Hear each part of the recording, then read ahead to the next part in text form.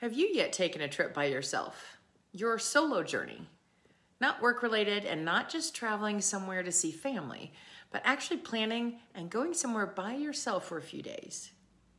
I know it might seem a little bit unexpected and an interesting topic choice in this hopefully ending soon COVID era, because my last episode was focused on how to connect with others and how to grow your friendship and your support crew circle. But hear me out as I share today a bit more about how to set up a solo trip or journey, the 7 key steps, and how wonderful it is for your mental health, your spirit, and your soul.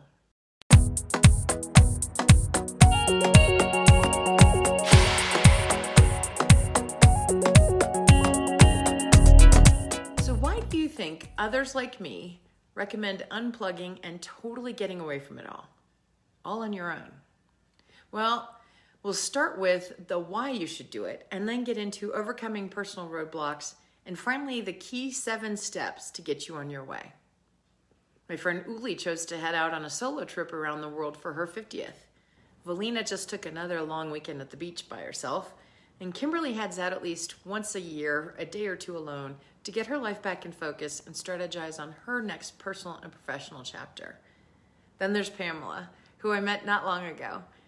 She takes an annual trip and was so fortunate to have parents who instilled the significance of regularly taking your personal and solo trip. She loves to fly fish in Colorado, and I'm so hopeful to learn from her when I get to start planning for my first time out on the fly fishing trip.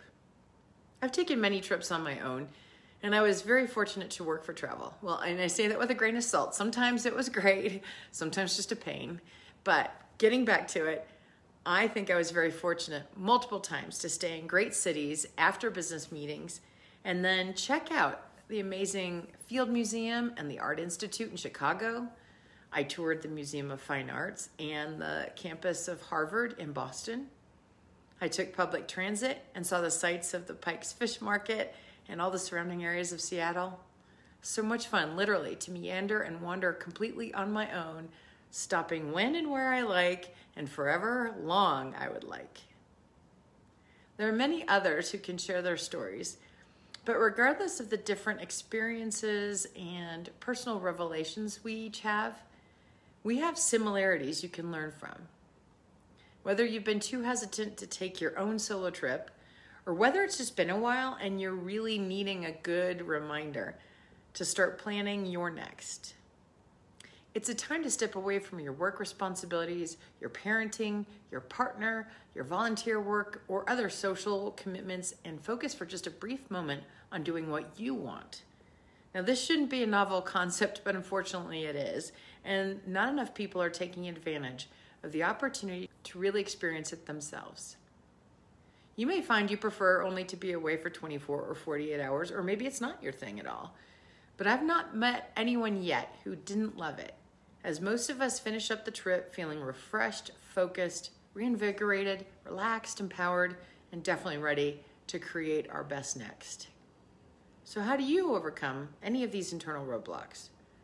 Your roadblocks could be the perceived costs, your safety, just the unknown, or any other mindsets. It's really not difficult, but it may be unfamiliar for you or intimidating. It takes a little bit of courage and confidence in yourself and just walking through the planning steps and then doing it. Like Nike says, just do it. I promise you that each time you try it, you're more likely to get a little bit more addicted until it becomes a regular thing. Costs can be minimal. Even a day away by yourself to the lake, beach, mountain, or park only takes the cost of the gas you'll spend driving. You can take a picnic, snacks, and water, so you don't even need to buy anything else. You could decide to spend the night at a hotel or a camp spot. You may tour an artistic museum, a cultural site, or a historical museum. You may hire a guide. You may dine out. You might even rent equipment, all of which increases the overall cost, but minimally. Safety is also something to be aware of and to plan for. And I don't want you to minimize this concern, but we're going to get into it in just a moment in the final section of how to do it. You can venture out and you can be safe and enjoy a great solo trip. Honestly, I think the biggest hurdle to overcome is inside us. It can be daunting. It can be challenging to think about sitting in a hotel room by yourself. I love Alina's story of how she shared her first solo trip, in which she said it was really difficult to unplug, to not look down at your phone or check into social media. Once you make that transition, though, it's totally freeing. People that matter in your world know how to reach you if you're needed. You're very important, of course, but it's okay for you to sneak away for a bit. If you've not done it before, it may also feel a bit uncomfortable to go out and dine in a restaurant by yourself. But there's no judgment, there's no hot spotlight, somehow giving anybody the perception that you're not worthy of company. You are. You just choose to enjoy the experience alone. And everyone respects that, and most people have dined alone at one point in their life. And you can typically choose to eat either at the bar or sit at a table, wherever you feel most relaxed and most able to enjoy a fine meal. You may decide to go on a tour or a guided event with a small group. That's awesome. If nobody in your world currently appreciates the Bowling Museum Hall of Fame, and I had no idea this is in the backyard of my former Dallas-Fort Worth home, you can definitely find some of your peeps and maybe a few new friends by joining a small tour group. All right, now that you're pumped and ready, where do you begin? So here are my 7 key steps. Number 1, what are you interested in? What do you like? Start with that. What? Yes, you actually get to do what you want.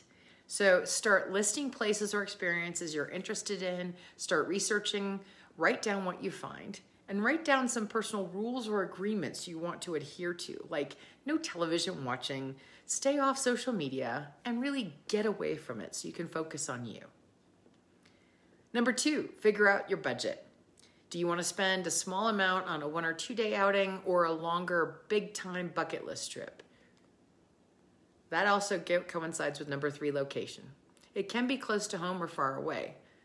Don't underestimate the value of exploring in your own backyard, as there's typically a lot to see that we never have time to visit. Number 4, who will you meet up with?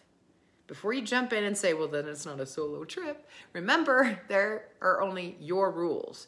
I've taken plenty of solo trips in which I'm away for a few days and then stop and visit briefly to see a friend or connect with a group of strangers. On some of my solo trips, I've joined up with bicycle groups for a weekend ride, Sonoma, Anaheim, and it took some pre-trip planning, but I ended up meeting really nice new people, learning about some wonderful bike routes, and capturing unique memories in my trip. Number 5, build your itinerary.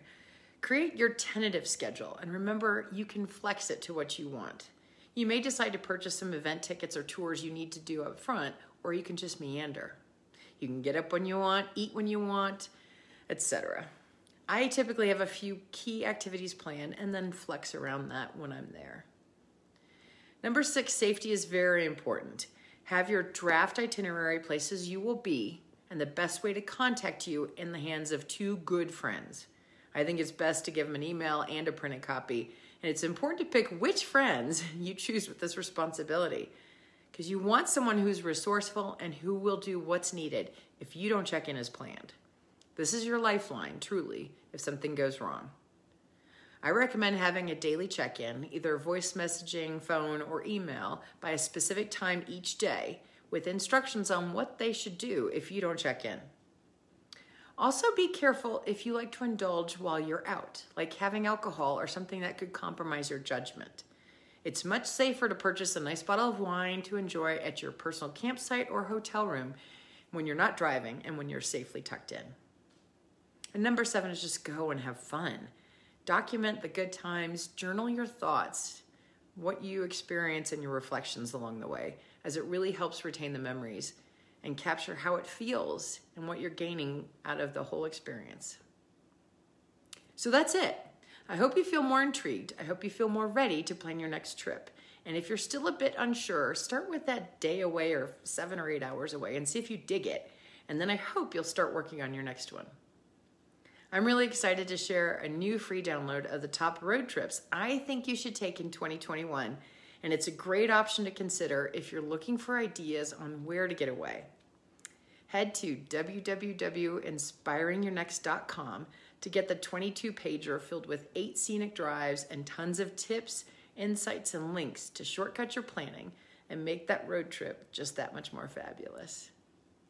Now that you've been inspired, now that you've been freed of all the potential hurdles and internal roadblocks, and now that you have your 7 key how-to steps, where will you go? As the wonderful Theodore Geisel, or Dr. Seuss as you may know him, stated, "Congratulations, today is your day. You're off to great places. You're off and away. You have brains in your head. You have feet in your shoes. You can steer yourself in any direction you choose. You're on your own, and you know what you know, and you are the one who will decide where to go." Have fun, everyone.